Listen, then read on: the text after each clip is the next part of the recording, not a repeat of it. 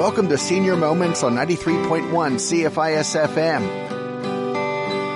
Okay, we are on the air, and don't worry about it, Sharon. I want to say I wish people would stop at the stop line on that where the Caribou meets Highway 16, because, again, this morning somebody has passed the stop line, and there was one car between me and them, and I kept creeping up to the car in front of me thinking they would move ahead. They didn't, but the passenger got out and pushed the walk button, so we were able to get the light that way. But too many people, I pulled up there with 6 vehicles behind the person because they're not or in front where they're supposed to be on the stop line. Anyway, Sharon, we are here on the air again. Good afternoon and welcome to Senior Moments. And today our first guest is Ken Hall. And Ken is the executive director of Prince George Symphony Orchestra. And we were just talking about Toronto, where he spent a lot of time doing music. And so before we get into your new job, 9 months, I said to him, 9 months, what are you going to give birth to, eh, Ken?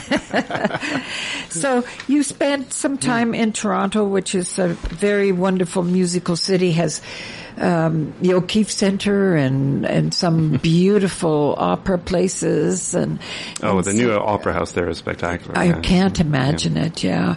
I was there when it was Princess something theater, and it was really quite, it had places to sit up on the side of the wall, and you could oversit the... Well, it was the Prince of Wales Theater. Is that the one you're thinking of? I think I am, yeah. I used to call it the Prisoner of War Theater because of the size of the backstage. Yes, it was pretty tiny, wasn't it? Yeah. And so there you were involved in children's opera. That's right. And I think that is something that is really cool. I've seen a couple of kids on America's Got Talent that just blow me away. Like, how does a kid sing like that when they're so little? Yeah, and I mean, sometimes, honestly, the answer is probably they shouldn't be singing like that when they're little. They should be learning to sing with solid technique.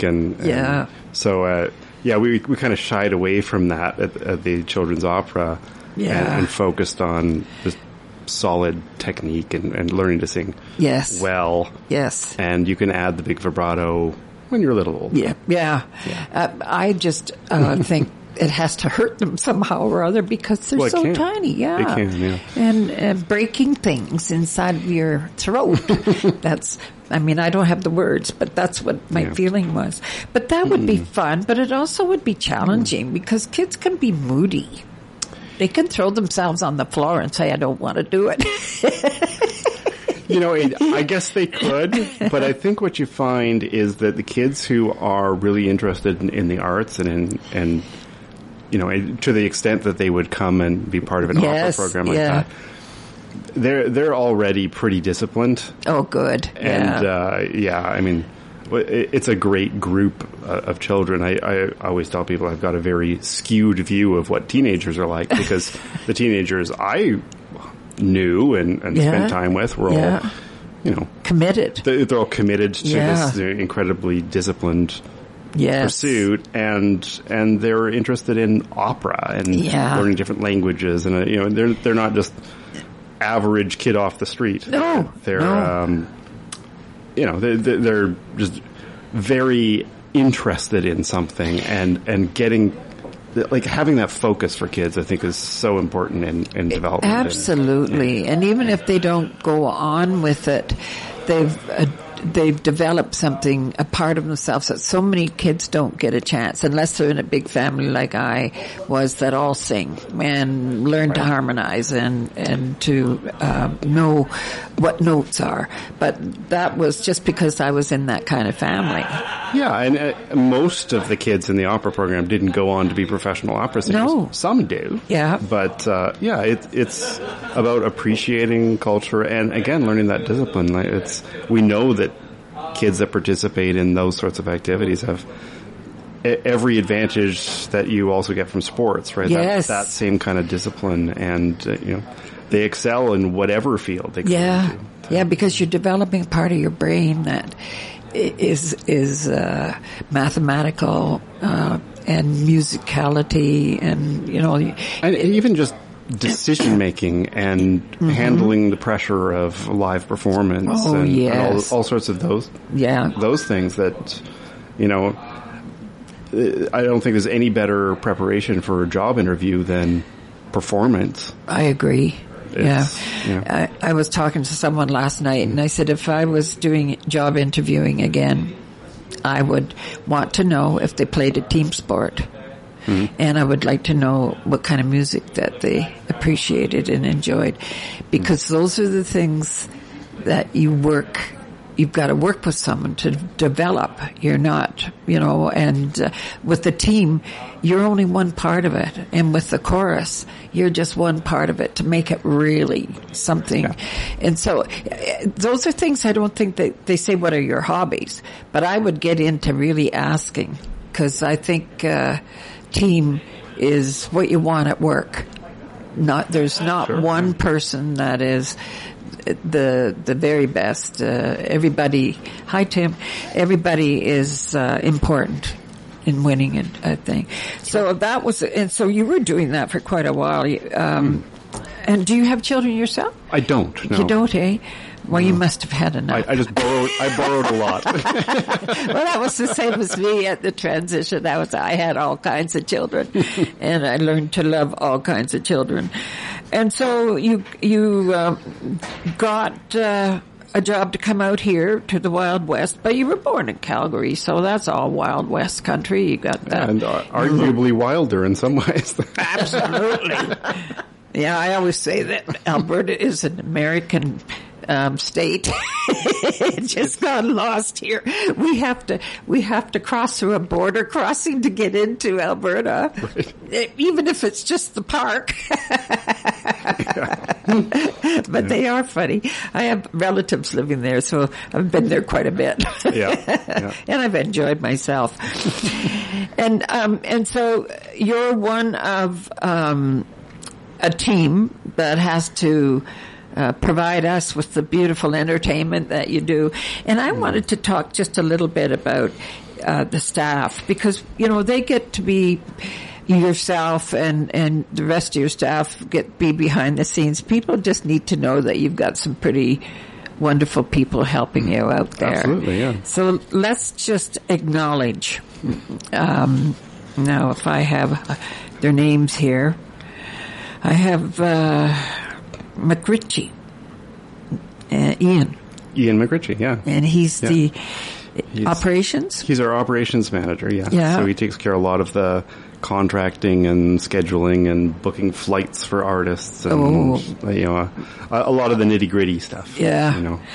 Yeah, and then Christian Buzz? Buzzi. Yes, it's Italian. Yeah. Oh, Buzzi. Yeah. Now, does he answer the phone? He answers the phone. He answers the emails. He runs the website. He does. He's responsible for marketing and communications. And he's got such a lovely way on the telephone. He's very good. Say, yeah, it's wonderful. And he runs the box office as well. So does he really? He's got a few things to take care of. Yeah. And it's Italian to boot. Yeah. And then Erica. Erica Scouron, who's our principal oboe player, but she also is our librarian, our music librarian. Yeah. And then so you've got Maestro Michael Hall, and he came in 2017, I understand, from Toronto, is his fifth I think. Season, I believe, yeah. Oh, is it? Yeah. And so I've got him coming in March. I think we're going to start having the Maestro Hour. That's wonderful, I think is so important. I was so lucky to, at lunchtime as a school kid, I'd come home for lunch, and there was a show called The Teddy Bears Picnic, and it was on CBC, and it was all about music and instruments, and so I got to learn that at a very young age. And so I talked to Michael about it and said, Michael, how many people get to know the instruments and where they came from? And so he's been doing a wonderful presentation of the history of these different instruments and how important they are. Then you have the core professional musicians. So are these like employees? They are employees. They're part-time. Unfortunately, we don't have a full 9-month concert every weekend kind of season. But yes, they're part of our staff essentially. Yeah. So Jose Delgado Guevara. Mm-hmm. Oh my goodness, is that a sexy name?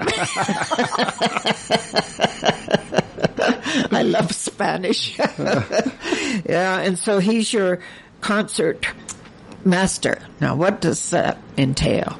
Well, the concert master position is kind of a captain position in the orchestra. So the concert master is responsible for the string section, first of all. So they do things like set the bowings for everyone else so that everyone's going up at the same time and coming down at the same time, right? Yeah.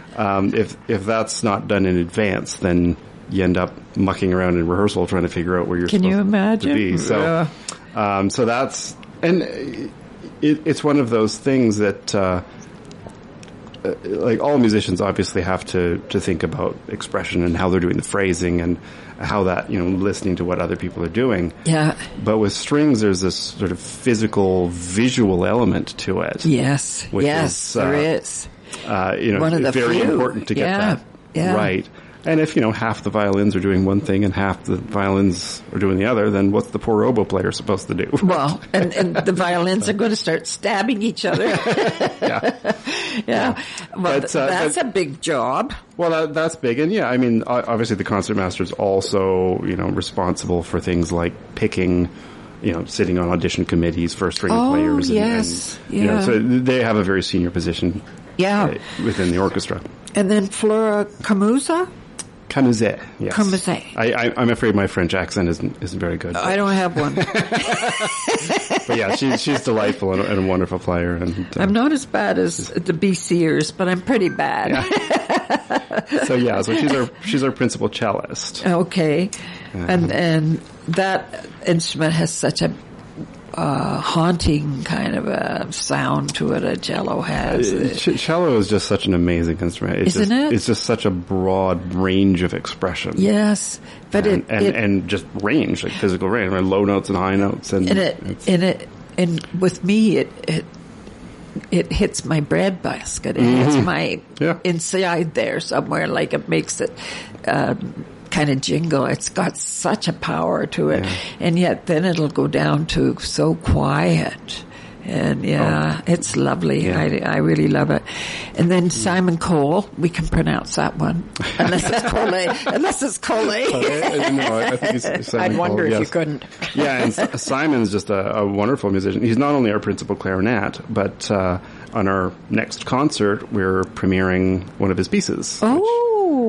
He's written several pieces for the orchestra over the years, and had pieces performed by the Toronto Symphony, and goodness! Yeah, no, he's the real deal.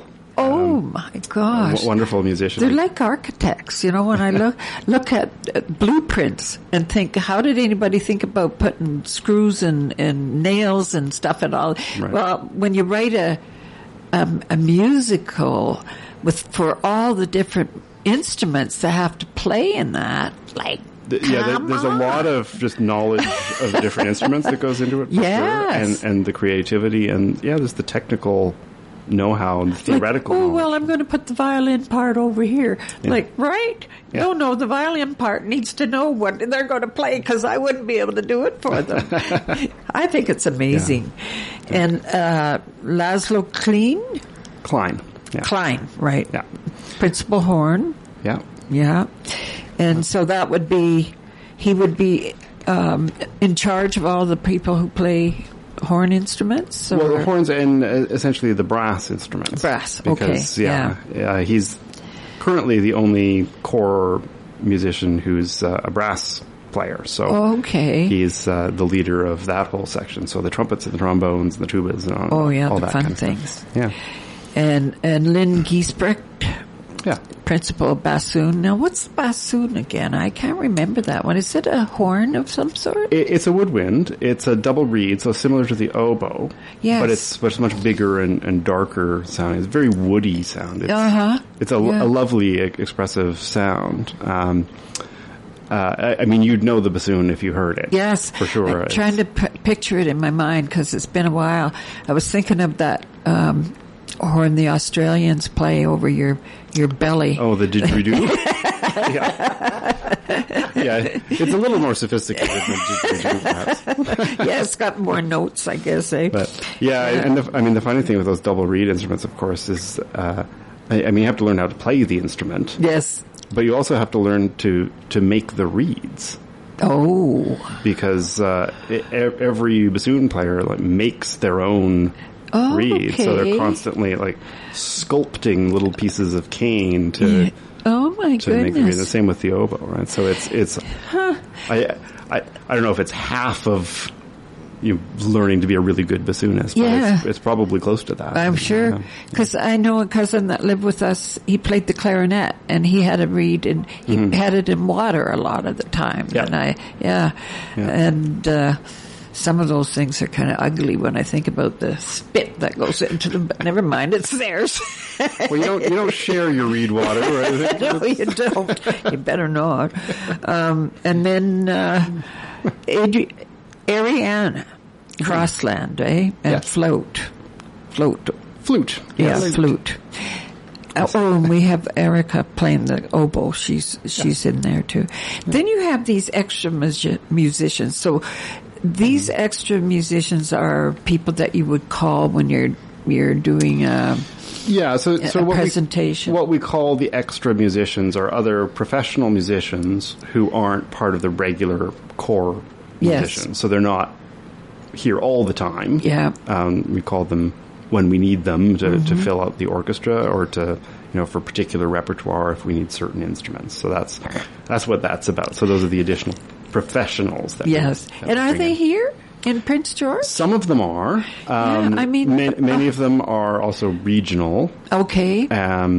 Obviously we, hire within the region wherever we can. If you can, yeah. But then sometimes we do need to bring people up from Vancouver or Kelowna or places like that.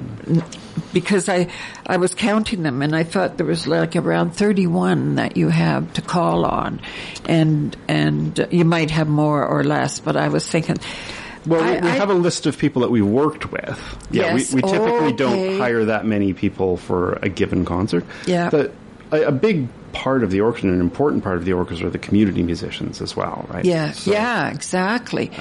So I have a dream about having a fundraiser with the Prince George Symphony and an evening in evening gowns and having all of the nonprofits being, part of the fundraising and, having a real dance to and you can do some old 1930s music as well. But I just have this thing that one big, huge fundraiser at the Civic Center and everybody dressed to kill, Well, you'll be happy to know that we're doing the Black and White Ball in May. Are you really? Well, that's the plan. I didn't find it, Yeah, well, it's we still haven't officially announced it, but that's the plan. Yeah. Oh, I've been picking up your thoughts. And that'll be the Symphony and Theatre Northwest and the Community Arts Council. Oh, that'll be so much fun. I hope so. Yeah. Well, yeah. and you need to have an opera singer. Well, that would be great. Wouldn't it? I mean, obviously, I worked in opera for 15 years. So yeah. You can always talk me into having an opera singer around, but we'll see what happens. Yeah. I don't know any offhand, but it would be nice. And so then I was looking at some of the things that are coming up, and you've got the Boogie with the Stars. Now that's I believe that has been postponed. Okay, again. That's such an attraction. Everybody loves I can't wait to see it. But, yeah. There's some really good dancers. Mm-hmm. And then February 26th, we've got Carl Stobe. Carl Stobie, yeah. See, there's the E. Stobie. So he's violin, and so is it playing Edgar's Enigma Variations. Is that Well, what the it is? Enigma Variations is a big sort of symphonic piece that the orchestra's playing. Carl Stobbe, his big solo piece is the Vaughan Williams' The Lark Ascending, which is just a beautiful lyrical piece. Yes. Yeah. This is a very English program, this one. Is it? And as I said, Simon Cole's piece is on that program. Oh, as yes, well, it is. Yeah, The Return. Yeah. So that'll be a great way. As it turns out, it's our first program with the orchestra. With everything. We tried to get one in last month, but that didn't work out. Oh, yeah. Well, I don't know. If we call ourselves Saskatchewan, then we don't have, everything's open now.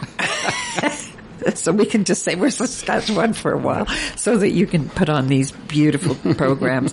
So, and then you've got the 50-50 that will be drawn that same night as that program. That's right. And somebody can win $20,000 and up to 20,000. Yeah. So we're obviously the way the 50-50 draws work. We need people to buy tickets to get the ticket prize up, but it's on its way. $25, and they can buy them online. It's all online. Yes.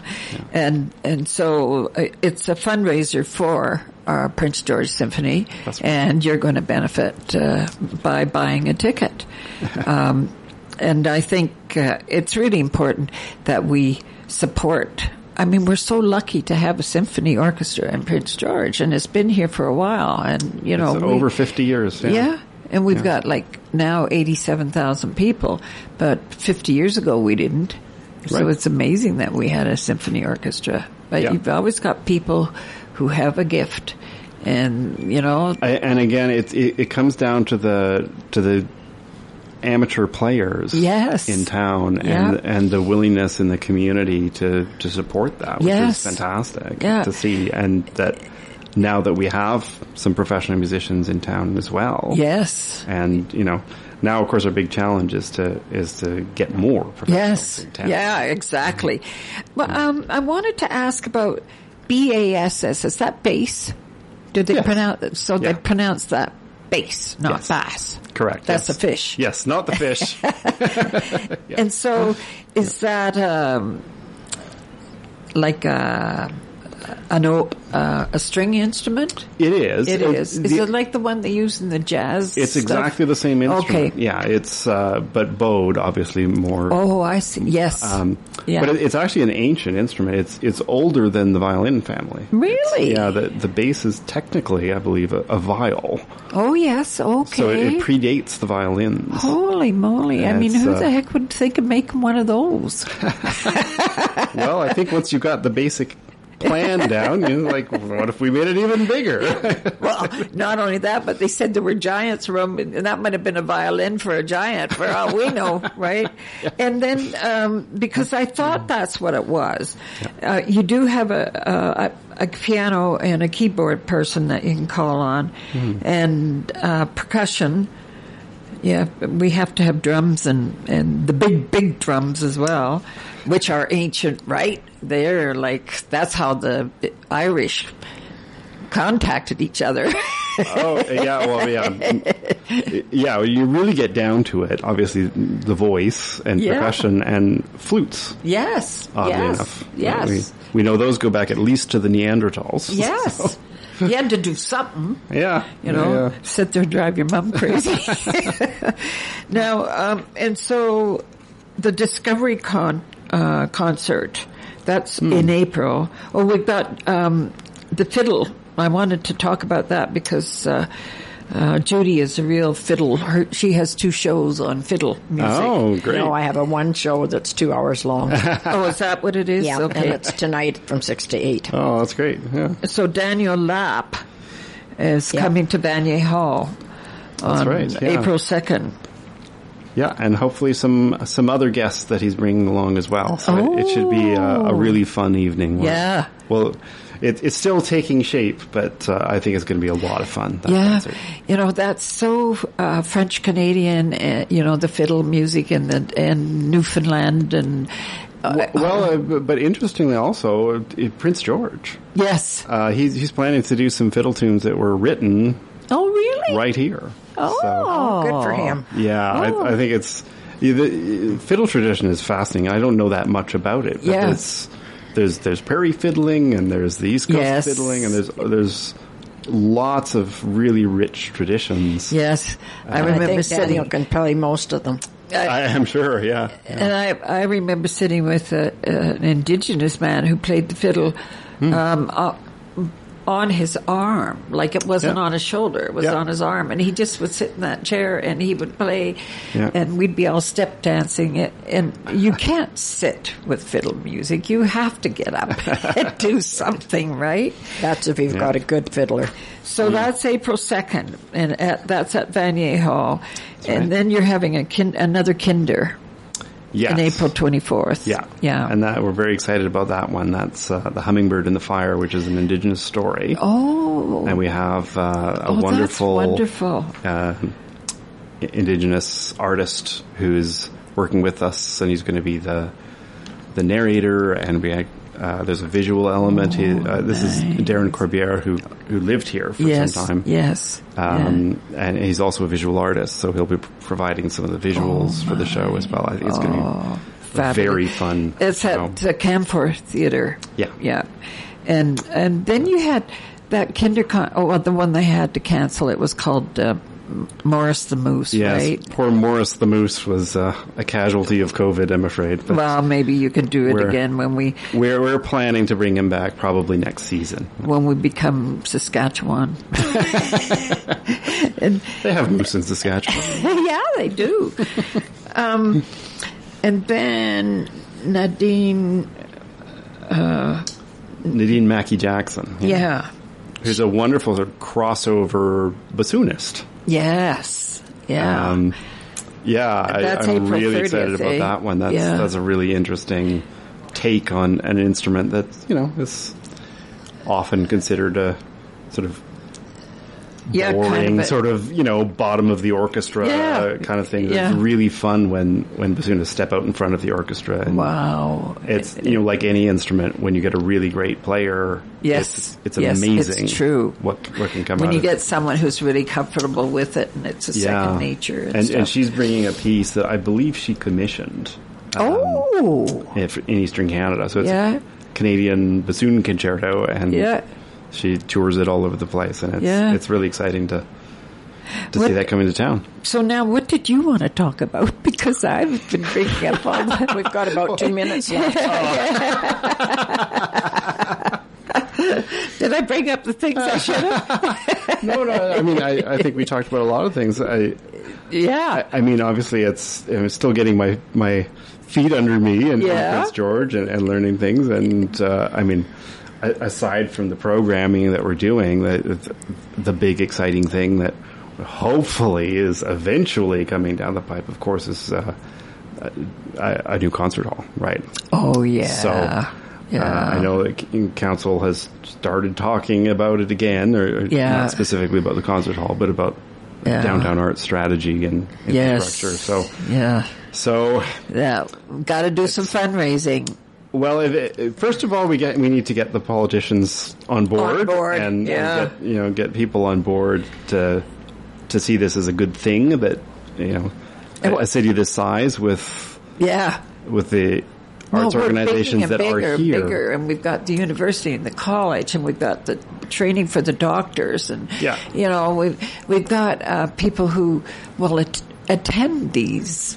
Well, and the infrastructure is important. Yes, it is. Very. It's, I think, important for a city this size. I do too. To have something. Yes. Right. Well, I haven't.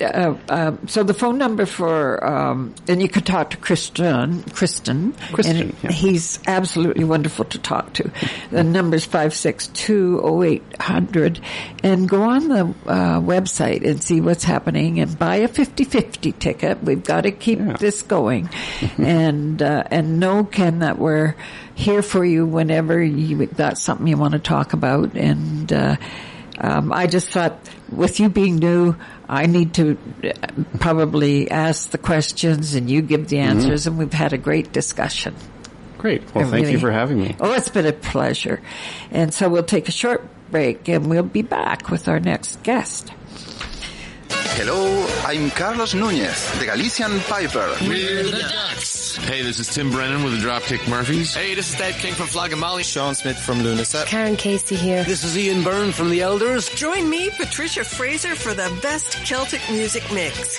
Celt in a Twist, Canada's contemporary Celtic radio hour. Celt in a Twist with your host, Patricia Fraser, Tuesday nights at 8 following Fiddlefest with AJ here on 93.1 CFIS-FM. Contracted staff are conducting targeted wildfire mitigation work in the city of Prince George. The final area of fire fuel mitigation is in the Pederney Recreation Site and is currently taking place until the end of February. Site users are warned that access to the area may be restricted. Citizens are encouraged to follow all signage located near the work sites.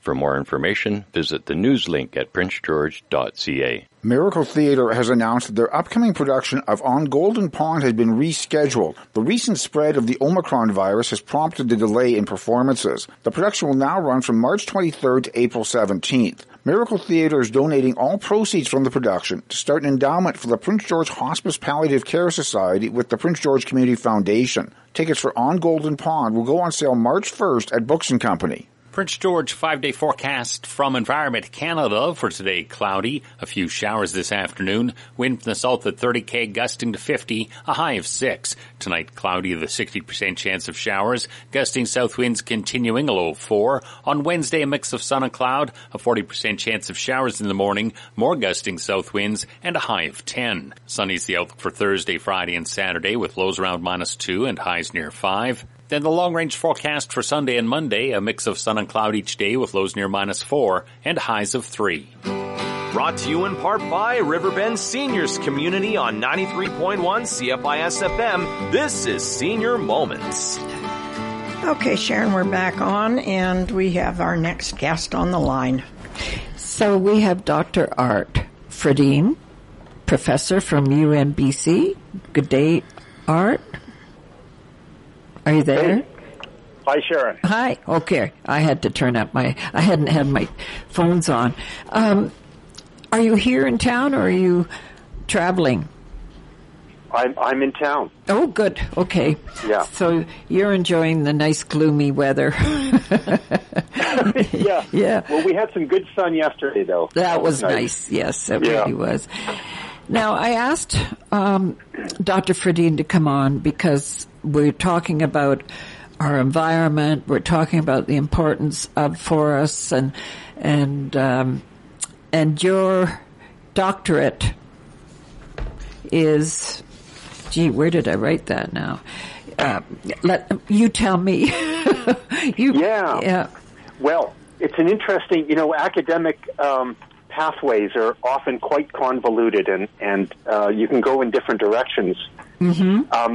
My PhD was plant biochemistry. Oh. Looking at phosphorus nutrition of soybean, of all things. I was in California at the time. Yeah. And I got this great opportunity for a postdoc, which is what you do after a PhD, before you get a faculty job. And it was at Stanford.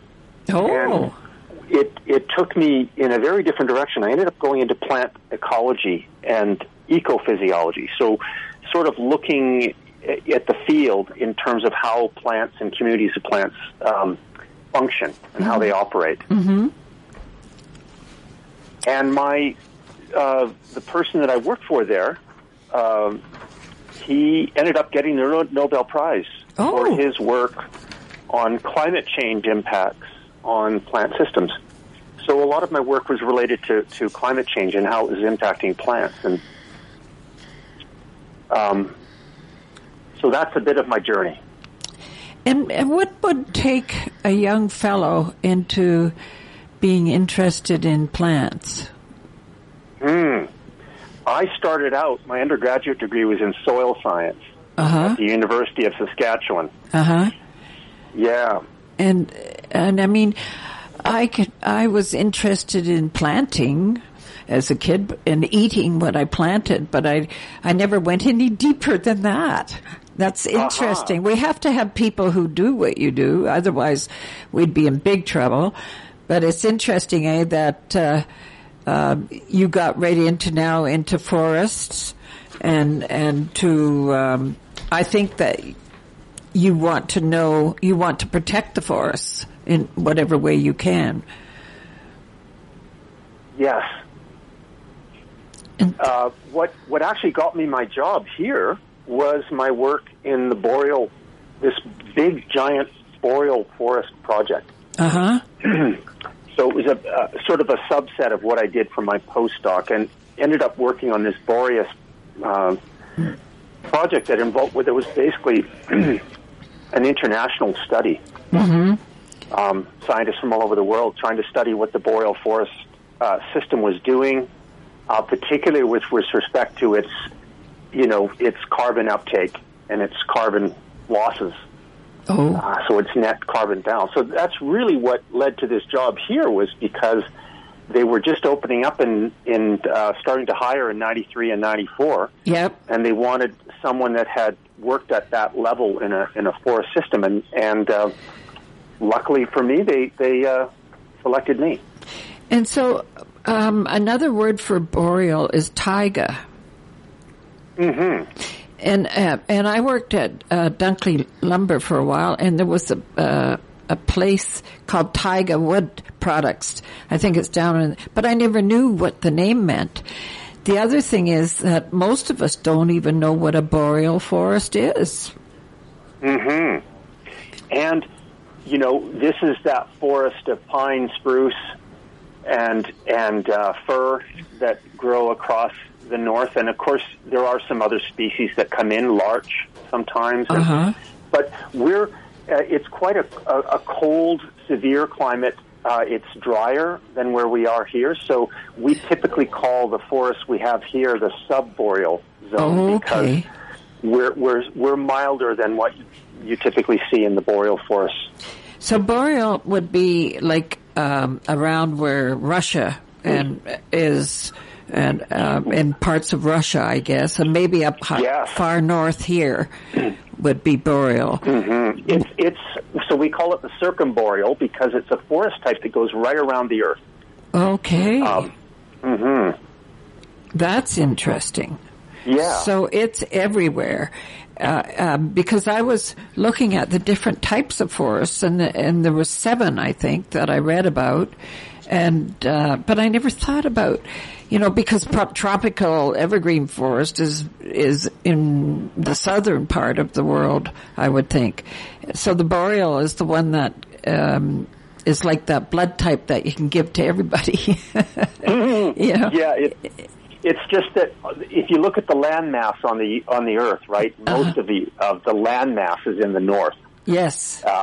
The southern hemisphere is actually mostly ocean. Yes. Right? And whereas have this really to a large extent a continuity of land mass all the way around this ring around the Arctic. Circle. Yes, yeah. The Arctic Ocean. Yeah, and and that's why I wanted to talk to you, because most of us took science and some science in public school, some in high school, and then we went off, tra-la-la-la-la. And our forests are oxygen. Our forests are very important to us. I was reading about how the forest doesn't need a human to sustain it. That a forest has a system of its own that doesn't need us around. Yeah. And I think we better pay attention. I think we're a pain in the you-know-what for most of nature, right? I believe it too. I really do. Because when you look at a forest, it provides everything it needs to sustain itself. Oh, yeah. And when we plant a garden, we have to weed it. A forest doesn't have to have any of that. They don't need humans at all.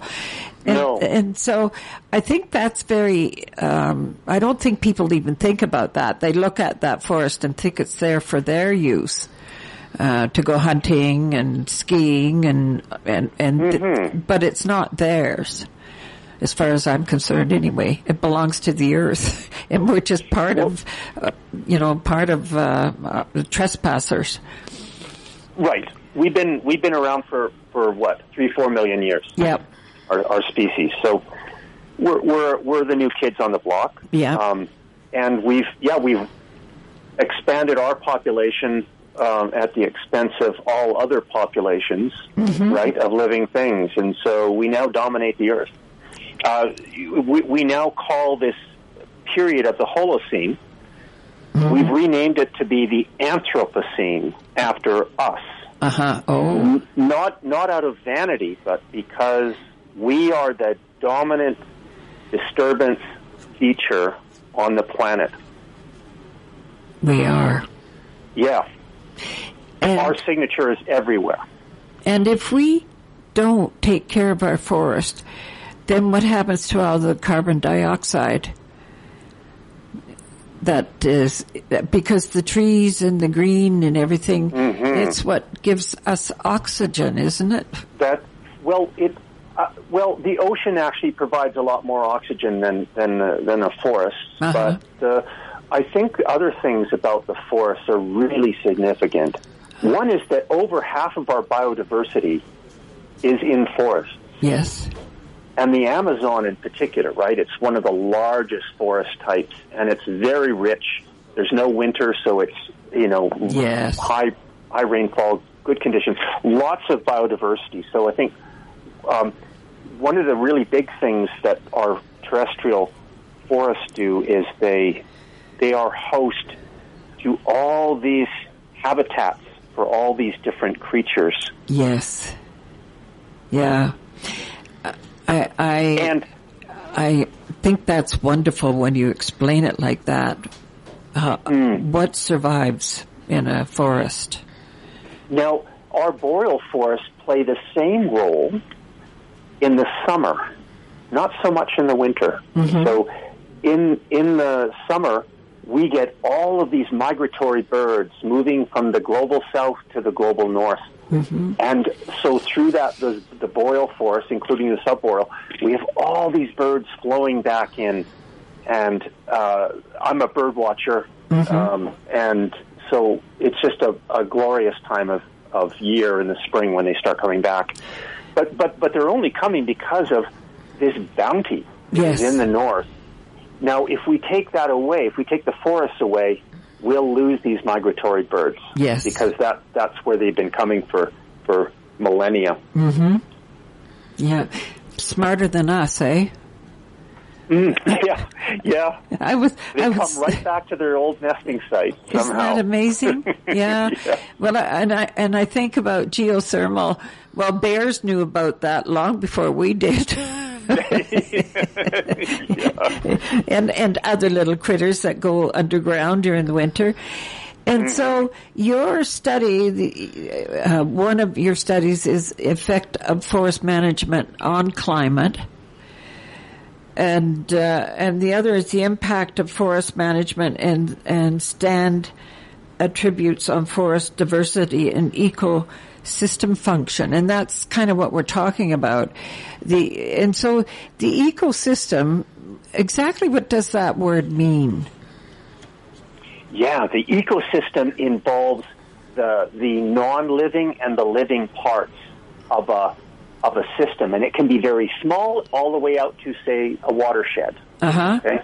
So it doesn't have a real size limitation. It can be very small. If it's for example, if you're talking about microbes and so on, and very small life forms, or all the way to sort of whole entire watershed ecosystems. Yeah. And we're part of the ecosystem. We've learned to take advantage of that system. We have, and we've learned how to take from nature and appropriate it for our own purposes, and ignoring all the other creatures that live on the earth. I think if I can sum it up very simply, for example, now you might already know this, but we've taken away a lot of the wild grazing animals. Yes. Look at what we did to the bison on the prairies. We eliminated them ostensibly, right? And we've replaced them with cows. Yes. Right? So now domesticated grazers outweigh, in terms of biomass, the natural ones by, say, a factor of 20 to 1. Mm-hmm. Wow. Or even more. So we've literally just taken away that thing from nature and then made it absolutely serve us. Yes. And the risk of that is that we've simplified the system because, as you know, we don't have many crops. We don't have many animals that we husband, right, or take care of. And so we've taken all this diversity of life forms and we've turned it into basically one big farm for us. Yeah. What a bunch of greedy people. Well, we need to share, don't we? Yeah. I think we need to get better at sharing with the rest of the world because we now know that their fate is going to be our fate. Yes. And look at the people that are starving because of what they've, you have to think about the future. You have to, that Dunning-Kruger effect, that you think you know all the answers and you just, without thinking about the consequence. Mm-hmm. Yeah. We need to really, we can't be selfish. We need to think about the bigger world. We're closing in on 8 billion human beings now on the planet. We're going to hit it in the next year or two, I think. And that is, can you guess how much we are now exceeding what the Earth can provide each year? There's a tipping point.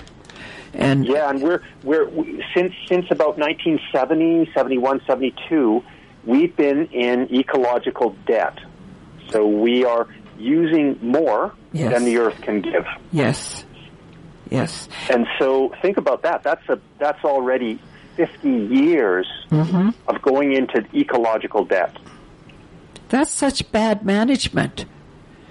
Yeah. Well, it comes down to values and ethics too, I think. Mm-hmm. And if we value humans over everything else, then we will continue to go down this path, unfortunately. But I think if we value all life, yes, and this is where I think maybe we can adopt a lot of the more traditional indigenous views on nature, that we don't we are one of nature, not an exception of nature. That's right. I think we might stand a better chance. And stop objectifying everything. The indigenous people believe everything has a spirit, and even a stone, and so everything needs to be respected and cared for. And they also plan for 7 generations. They don't plan for tomorrow. Right. And we seem to operate on primarily economic data over months, right? Yes. Quarterly reports. Yes. Yeah. Yeah. I mean, in actuality, I think the humans that planned all of this system are stupid. In my mind, I mean, the Earth and the way the system of the Earth is, everything has a purpose. Everything has a place in Earth. Everything feeds everything. Everything, and with humans, it's just me. Feed me, give me. It's impulsivity. It's greed. And what do they think that those absolute billionaires are building rockets and looking for another place to move to? We have to understand and learn from the indigenous way of living that everything has a spirit, and we need to respect it. Don't take more than you need. For example, per person, Canadians are one of the worst in the world. So our consumption is so high that we would need somewhere between 4 and 5 Earths to let everybody live at our level of so-called prosperity. Yeah. And so we need to somehow find a way, right, to live with less. And my view is that doesn't need to mean because we can't just undo our knowledge and our education. No. And nor should we. But I think it just means that we need to care about the things that truly matter, rather than the things that we've been told matter. You know, I live out on the Mud River, and for years there were swallows in the cliff swallows. I haven't seen any for quite a while. And that's one group of birds, you know, the ones that eat on the wing, that eat in the air. Those swallows have been hard hit, and I think part of it is that they rely on insects. Yes. Now, you probably remember the same things that I remember, but when we used to drive across the prairies in a car, we would end up with spatter of bugs on the windshield. Yes. That was, you had to literally stop and clean the windows. Yeah, you did. You don't have that anymore. No. And a lot of scientists have been following that data and realizing that we have removed insects from our environment. And of course, they play a critical role in the functioning of our world. And they're certainly the primary food source for birds like swallows, which I also have a real love for. I do too. And I was so happy that they were in that embankment. And I saw different people parked there watching them. And now I don't see the swallows anymore. I don't see the those what are those frogs with the tiger frogs, green with lines in them. I used to go through my yard and look before I cut the grass to make sure there were none in there. I don't see them anymore. And so, you know, they're spraying glyphosate and they're making, instead of letting the green, luscious, fire retardant grow, they're building plantations in the forest. And, do they even know what they're doing? We don't. No. We because at least when they use glyphosate in our clear cuts, right there. Yeah. They're just worried about decreasing the other plant competition against the crop species, which is usually pine. Yes. In this area. Yeah. I think we should be more tolerant. I don't think there is such a thing as a weed. Everything has. I've taken some training through medicine women. They passed away now, and the University of British Columbia I forget her name, and I'm ashamed of myself for forgetting it. But they took her down to the University of British Columbia, and she showed them all of the medicine that is growing all around us. Everything has a use. That's why the Earth ecosystem is so important. And that was a big part of their culture too, which is hard to have that culture when you don't have the plant. That's right. Yeah. And I was reading today from Suzuki Foundation about the milkweed being destroyed, which is what the monarch butterfly larva lives on. Yeah. I mean, and they've been in trouble too, haven't they? Yeah. People are starting to see them come back, but there's people who are taking it upon themselves to keep them and help them to multiply and then let them go. But how can we undo the tragedies that we've impacted on animals and the things that keep this system going? I mean, the system of nature is a wonderful system. And then the intruder comes in, and that's us. Right. And we need to protect these ecosystems, including this life. I don't know if you have looked into the tipping points, but one of the major tipping points that we're very dangerously into right now is species extinction. Yes. And we're going through what they call our 6th major mass extinction event on Earth. Yeah. driven by humans. So this is really sad. Yeah. It's something that I think is at the forefront of my thinking. It comes up every day. Yeah. For me. Yes. Mind you, I'm a biologist and so on. So. Yeah. The other one is climate change, but also there's other transgressions, I guess, of this safe space that we can live within on Earth. And there's quite a few of those now that are becoming really concerning. Climate change is a really big one just because things are changing so quickly now. Yes. And the other thing about climate change people should realize is that it impacts everything. Mm-hmm. So if our climate goes, so goes the world as we know it. Yeah. Because things will change. Think of BC last year in 2021. Mm-hmm. I mean, we had a heat dome, fires that destroyed, Lytton. We had, and then we had these floods, these atmospheric rivers, and all of these are statistically much more likely to happen as climate change progresses. Yeah. And people just go on and don't get involved. And we can make changes if we come together and demand that we start to really look at what we're doing and start to look at what we did in the past and start to use that. I remember as a kid when the horses would deliver, say the bread man would come by and the horses would drop their manure on the road, and the neighbors would run out with their shovel and their bucket and get it to put on their gardens.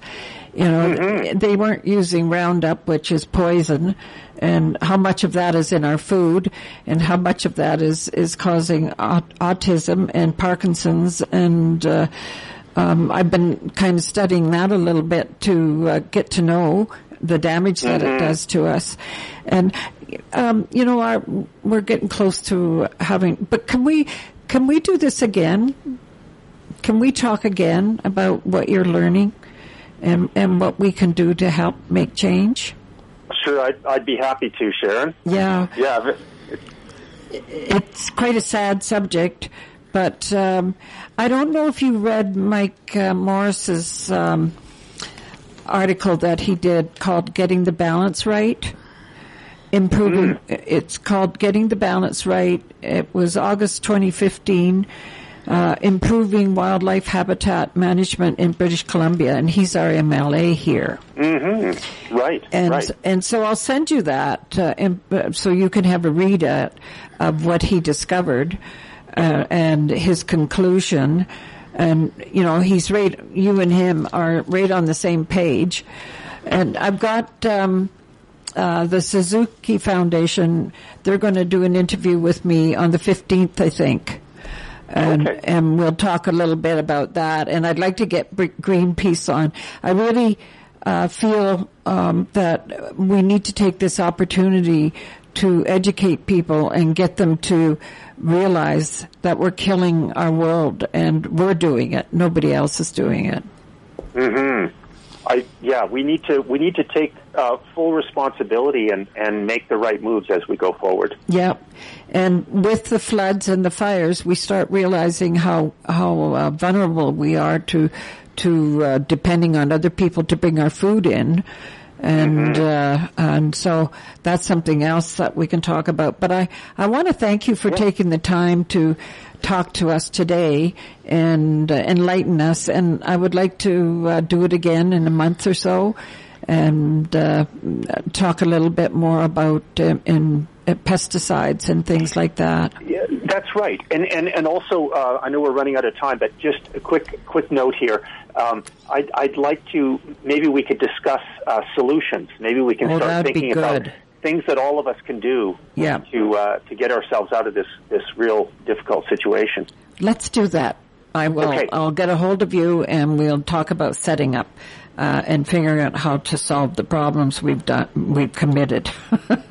Okay. Yeah, thank you so much. I really appreciate this, Dr. You're Fridi. Very welcome, Sharon. Thanks for inviting me. Talk to you soon. Yeah, bye-bye. And this is Senior Moments, and this is it for this week.